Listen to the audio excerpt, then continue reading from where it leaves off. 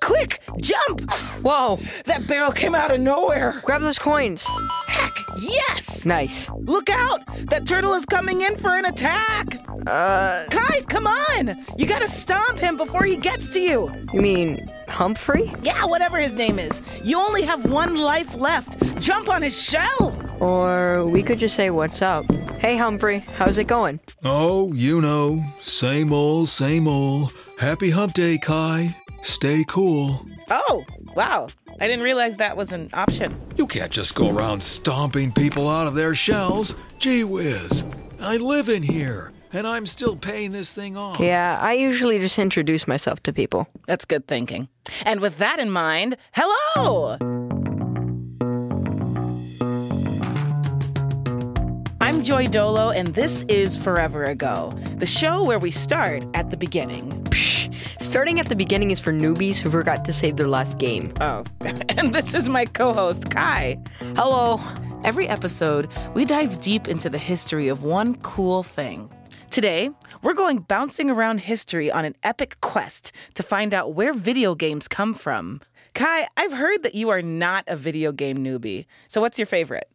Well, my favorite games are like the older games like Tetris and Mario. You know, Tetris and Mario is like of my generation. You know, that's what I usually play. Mm-hmm. And that was kind of what I played with my sisters. You know, like we would be together and we'd have the controllers and you can only go as far as the wiring goes. Oh, yeah. You know, that kind of stuff. Do you think of yourself as competitive? Do you really like to win? Oh, yeah. I like compete with my high scores with my cousin a lot. Yeah. I play with him a lot. Do you usually win? No. He's way better at like everything. Oh, yeah. Like we do like Tetris competitions where I have my iPad and he has his phone. Yeah. And he always wins by like 300,000. I'm like, are you kidding me? That is not real. You must be cheating. Yeah. I'm like, how are you this good at this? Like you must have like some cheat code or something. Yeah. 300,000. That's a big jump. Has playing video games ever taught you a valuable life lesson? Well, I mean, this is a hard question. Yeah. But it teaches me a lot of things. Like, you can't spend too much time playing video games because, like, I'm going to play this for, like, 5 minutes. And I look at the clock and it's already been, like, 5 hours. I'm like, well, shoot. There goes my whole day. Yeah.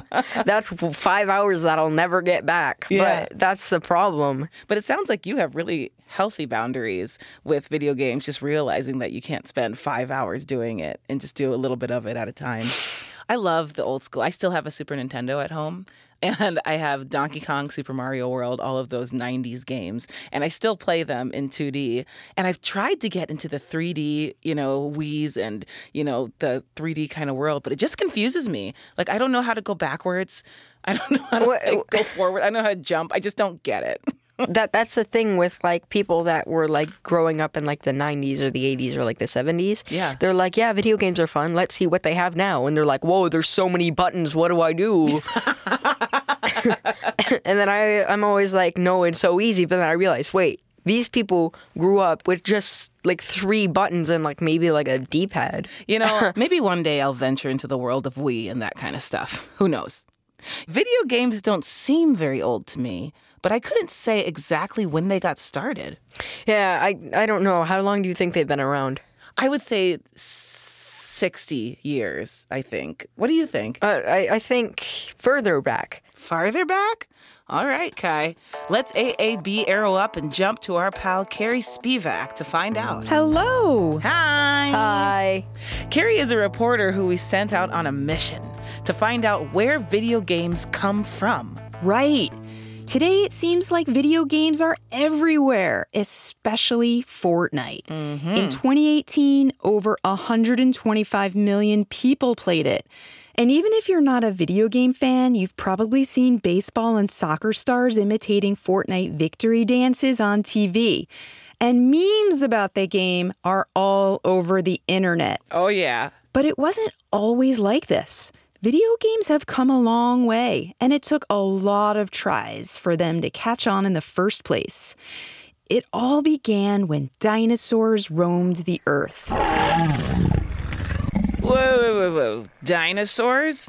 Isn't that kind of far back for the first video game? I'm talking about dinosaurs of the computer age. Back in the 1950s, when a brand new fast food restaurant called McDonald's sold hamburgers for 15 cents, radios played a loud new type of music called rock and roll, and people got a peek at the first color televisions, computers of that age. Next stop on the Silicon Safari tour is Mainframe Habitat. That loud roar you hear is, in fact, the fans. In their natural habitat, fans kept these beastly computers from overheating. Ooh. Observe the computer's bulk. It's made of several metal cabinets, each as big as a refrigerator. They can weigh almost 30,000 pounds and eat as much electricity in an hour as 3,000 homes used in a day in the 1950s. Excuse me, but where did people put these in their homes? They didn't. In fact, these giants were never domesticated. They lived only in places like research institutions, colleges, or government buildings. So, how did people play Minecraft then? You're very funny, but there was no Minecraft back then. These behemoths have less memory than most thumb drives. The only games they ran were simple demonstrations like tic-tac-toe or checkers. Excuse me, sir. No touching, please. These spinning tape drives could take a bite out of you. Now, where was I? Oh, yes. The games weren't made for public entertainment or consumption. They were just to show what a computer could do. All right, moving along this way, everyone. The lorry on your... So these early games went the way of the dinosaurs, extinct. Goodness, those old games like tic-tac-toe and checkers and stuff, they're fun. Would you still play those games, Kai? Yeah, I play them a lot, like usually at like restaurants. Yeah. Like, because they give you paper and like they're going to expect you to wait for your food. Like, The first modern computer game came along in 1962. It was inspired by real-world events. At the time, the United States and the USSR were in the middle of what was called the space race, a competition between the two countries for total space domination. Ha! We just sent satellite into Earth's orbit. First! Oh, well, we just did that too. We just sent man into Earth's orbit.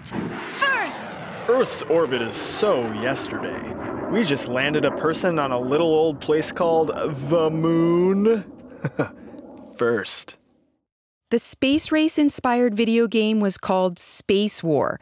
It ran on a computer roughly the size of 2 refrigerators, with a large circular display and a typewriter console. The guy who programmed it was named Steve Russell. He wanted to teach people how to fly actual spaceships.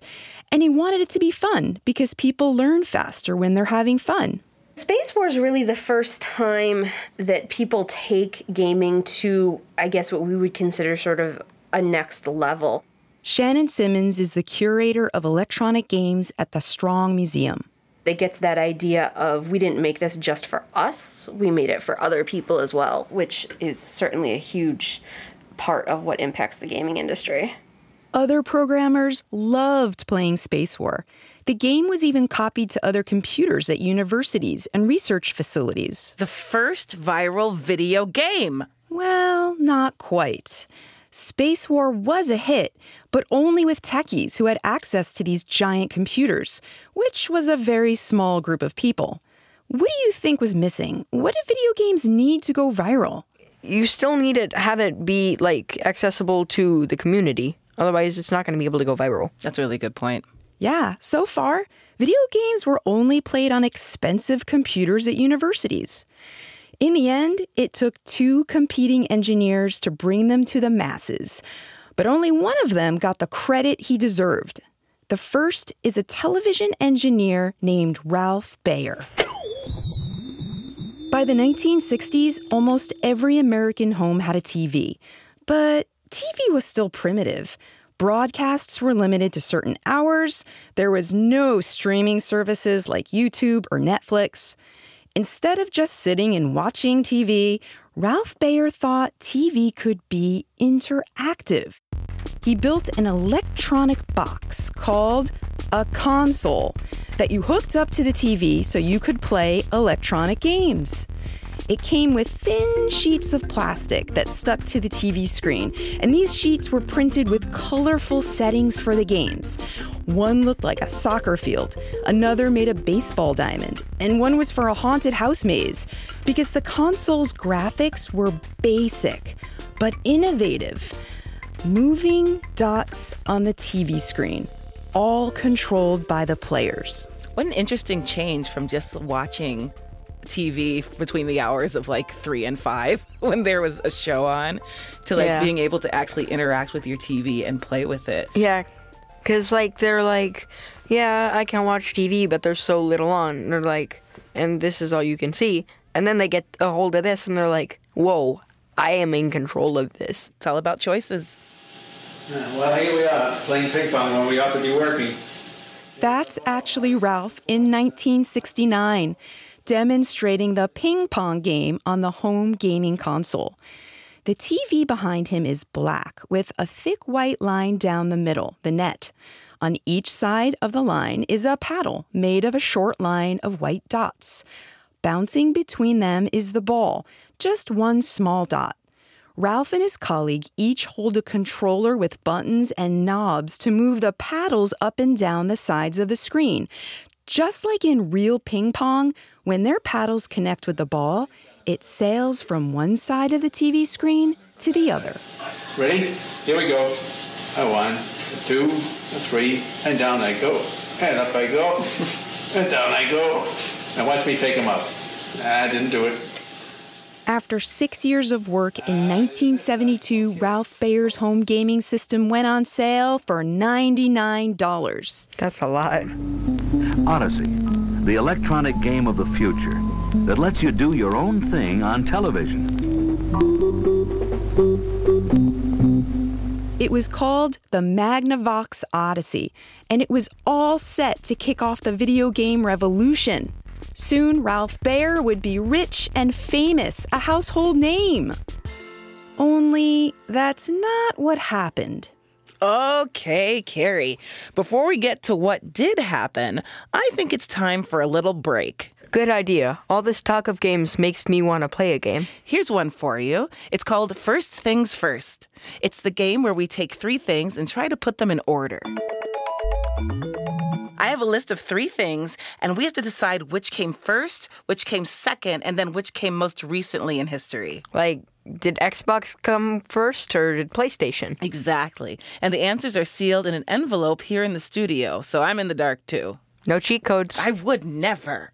Okay, Kai, do you want to read today's 3 things? Yep, here they are. Playing cards, chess, and dominoes. All very low tech. What do you think? I really don't know, because, I mean, playing cards... I'm not going to say playing cards, because you think, how long have they had kings? How long have they had queens? That's a really Jokers good point. and jacks. Is that even a thing? A Yeah. jack? Yeah, I'm going to go dominoes, chess, and then playing cards. And I'm going to say playing cards, chess, and dominoes. We'll see if that works out. Write down your guesses at home if you need to, and we'll have the answers after a short break. Forever Go, we'll be right back. Did you know that video games may be headed to the Olympic Games? That's right. Expert button mashers the world over may well have the chance to represent their countries on the world stage as Olympian gamers. Button mashing? Are you kidding me? That's for total amateurs. Right then. Meticulous and highly trained button manipulators the world over might compete in the 2024 Olympics. Much better. The International Olympic Committee is still mulling it over. Can video games be considered a sport? Plenty of people say yes. We have professional teams and we compete all over the world. But will the Olympic bigwigs let them level up? Only time will tell.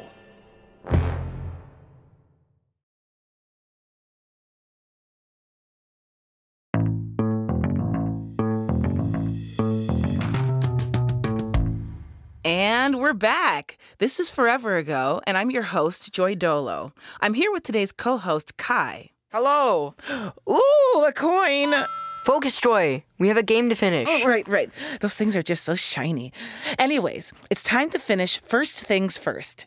Yep. Today's 3 things were playing cards, chess, and dominoes. And I guessed that dominoes was first, chess was second, and cards were last. And I guessed playing cards first, chess second, and dominoes last. Kai, do you have the top secret answers envelope? Yep. All right, I'm going to rip this open now. Don't rip the answers. Oh, no, I didn't.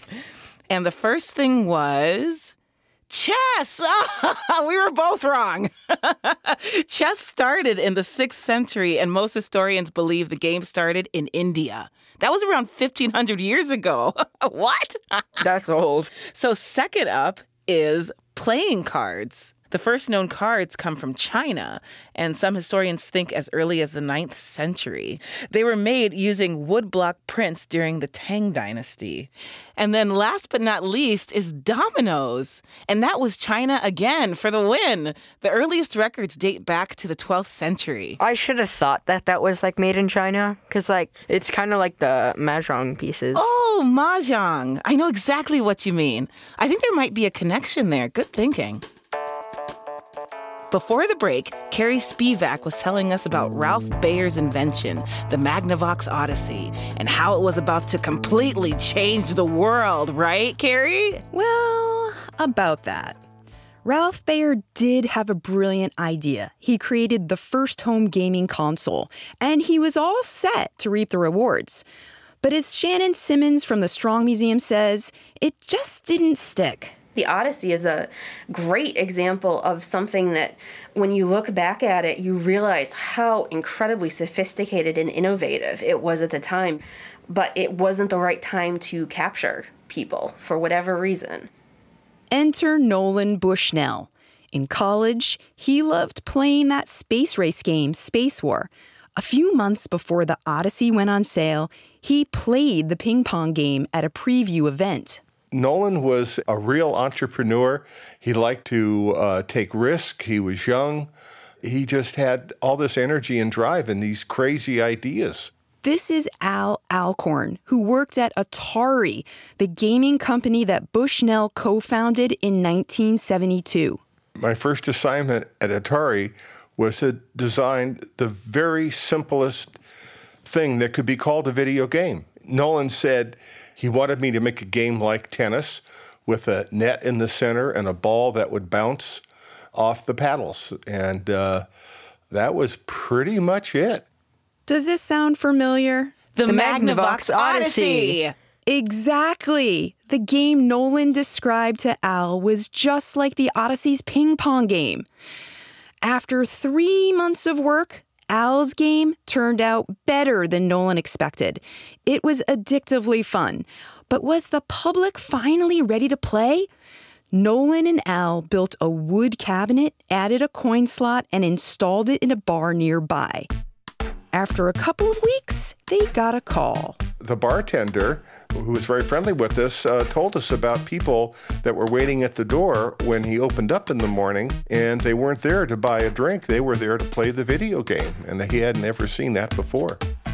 The game was called Pong, and it was a hit. Arcades started ordering machines faster than Atari could make them. Nolan Bushnell became famous for starting the video game industry. And because of Pong's widespread popularity, people often think Pong is the very first video game. How do you think you'd feel if you were Ralph and no one gave you any credit for your great idea? I'd be kind of upset because, everyone's like, yeah, Nolan Bushnell, he's so awesome. He started video games and he made them popular. Yeah, he made them popular, but that doesn't mean that he made them. I think I'd feel the same way. I'd feel kind of hurt and mad. It's like plagiarism. Yeah. Like, you don't just take it from someone and not give them credit for it. Yeah. Well, Bayer didn't get the credit, but he did have the satisfaction of knowing he was right. Video games were the future. Adults and kids were hooked on dropping quarters into arcade games like Space Invaders, Galaxian, Asteroids, Centipede, Donkey Kong, Yes. Pac-Man, and Ms. Pac-Man. Ah, curse you little pixelated ghosts. Too bad. I guess you'll never nab that high score. Oh, I will get that high score. Time for my secret stash of quarters. Isn't that your laundry money? Ugh, I don't need clean clothes. I'll cover up that stench with the sweet smell of victory. Fear me, ghosts, the Pac-Man cometh. It got to the point when in 1978, Japan experienced a coin shortage. What? And a popular urban legend suggested the missing coins could be found inside all the Space Invaders machines. That sounds accurate. In 1982, Pac-Man was on the cover of Time magazine and even had its own hit song.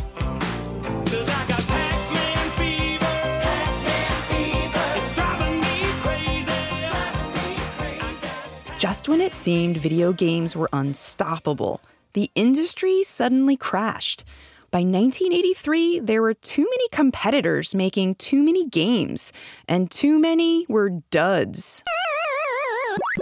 But once they had a taste, the public wanted more. Out of those ashes comes the Nintendo Entertainment System in 1985. Clearly it has staying power because, Nintendo's still around today. And soon Nintendo had competition.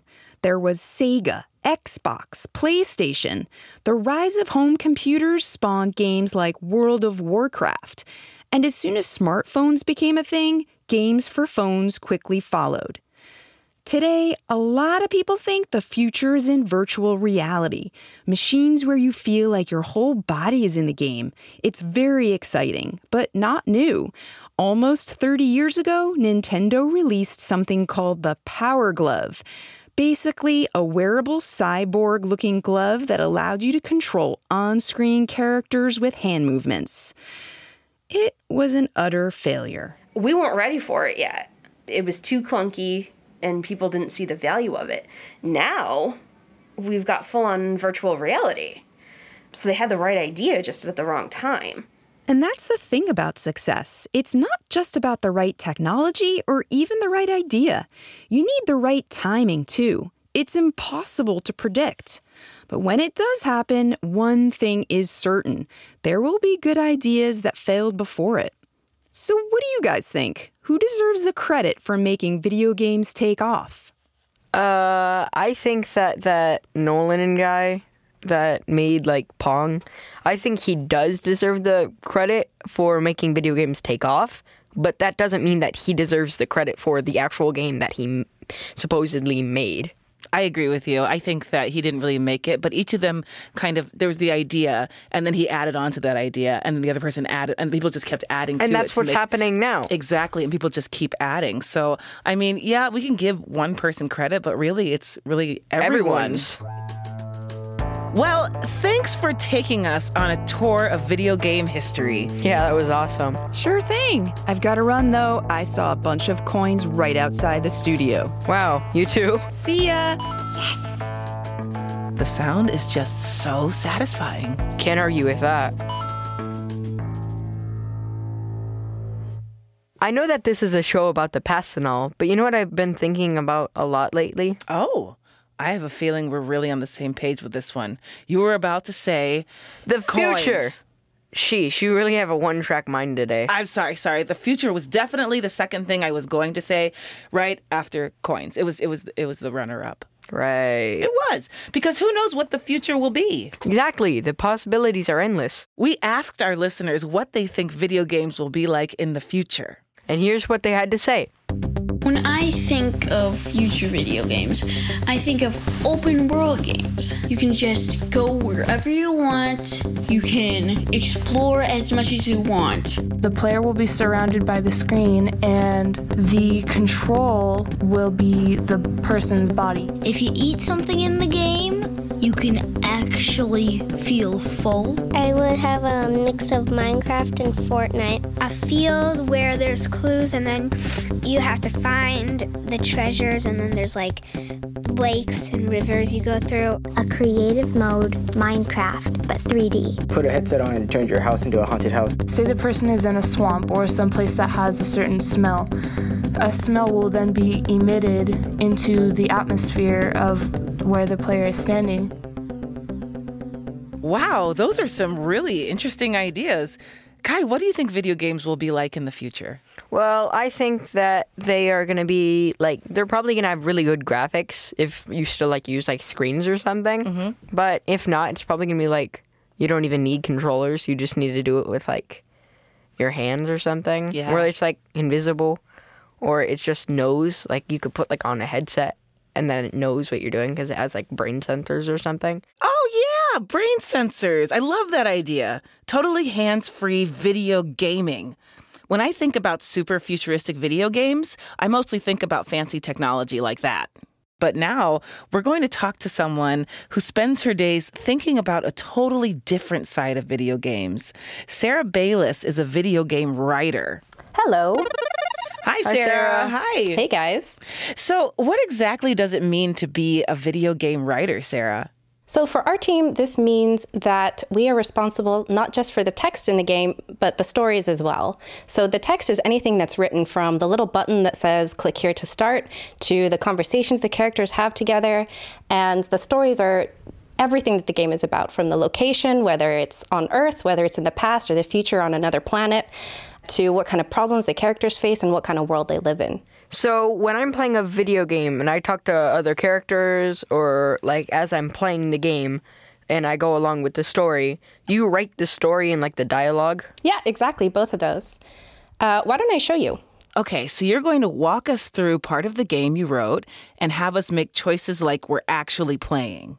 Yeah, exactly. Wait, so this is like a choose your own adventure? Yeah. Choose your own adventure interview. Ooh, sounds fun. Awesome. I'm so ready. So, in this scenario, which was written by one of our writers named Devin, we are an adventurer. We've been exploring this huge land that's full of kind of monsters to fight and friends that you can recruit and get to know, people to talk to, secrets to find. And while we've been traveling, we come upon 2 cows. So if we're just kind of normal people, we might talk to the cows and they're going to say moo back and we carry on with our adventure. But it could be that you have this particular talent where you can actually speak to animals. So I go up to the cows and I talk to them and I can find out that these are not just any cows. They're actually humans that have been transformed. You won't believe it. She won't believe it, Mabel. She'll think we're mad cows. Truth is that we are not, in fact, cows. We're people. Captives, to be exact. So will you help us? So now you've met these cows, Geraldine and Mabel, and you have a decision to make. In the game, you're presented with 3 options. The first option, you can ask how you can help them. The second option, you can ask them for milk. And the third option, you just take your leave and walk away. So what do you guys think? I think we should do the first option. You want to ask them how you can help? Yeah, because the second one is just weird. Because, I mean, they're humans. You don't want good point. I guess so. So you don't want that milk. I would definitely see if they want some help. Just get us something to drink. What my friend here means to say is that there's a cure for our condition. If we could drink it, we could regain our former forms, as it were, and steal away. Okay, so what do you guys think? Should we do as they ask and help them and go find this magic potions? Yeah, we have to, right? Yeah. Kai? I just don't want to turn into a cow, actually. Well, I'll do whatever I can. So, if you guys decide to help the cows, they are going to tell you that you need to go find this magic potion in the cellar of this witch. You've got to face some exploding rats that are kind of swarming the place. Oh my gosh. Oh boy, exploding rats. And eventually, after all that's done, you're going to retrieve the potion for the cows. So you take it back to Geraldine and Mabel, and they are very happy. Great. These will take effect any moment now. I can't thank you enough. I don't think a thank you is enough, Mabel. So the cows decide to repay you for helping them out, and they mark your map with the location of something special.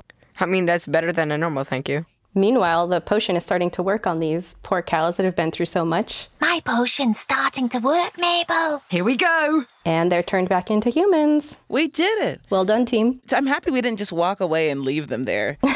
Or just take their milk for the nourishment and just leave them. We did the right thing. You really did. How do you write a story like that? So the kind of core of our job and what we spend the most time doing is making sure that no matter what the player decides to do, the game will react. Yeah, it seems like you'd have to write a bunch of different versions of the same story. Yeah, exactly. You know how a movie is linear, which means it's got like a beginning, a middle, and an end, and there's just one version you can see. A game is like the branches of a tree or like a spider web. You have the same beginning that you share, and the middle will be different depending on which choices you make in the beginning, and the ending will be different depending on which choices you make in the middle. So what we want is not that there's one way to play the game and one way we hope everyone will play. What we want to do is give everyone the chance to pretty much do whatever they want and know that the game is going to react to it. Well, thanks for coming on the show, Sarah. Yeah, thanks. Thank you, guys, and I'll see you later. Well, Kai, this has been a wild ride. No kidding. We've been to the age of dinosaur computers. To a time when you needed spare change to game at all. And we traveled to the future of video game storytelling. Do you have a crazy good idea for a video game? Head to foreverago.org and tell us about it. Forever Ago has been brought to you by Brains On and American Public Media. It's produced by Elissa Dudley, Molly Bloom, Mark Sanchez, and Sandon Totten. We had engineering help from Evan Clark and Tui Mao. Production help comes courtesy of Lauren D. Our fact checker is Ryan Katz. Special thanks to John Raby, Monica Bushman, Jonathan Shiflett, Taylor Kaufman, Ned Lee Brookstriker, Gordon Henderson, Eric Ringham, and Christina Lopez. Is there anyone you want to thank today, Kai? I'd like to thank you guys for having me being here. And I'd like to thank my mother for bringing me here and bringing me into this world. Awesome. Well, I think it's time to say good. Wait, right above your head. Yes! Bye. Bye.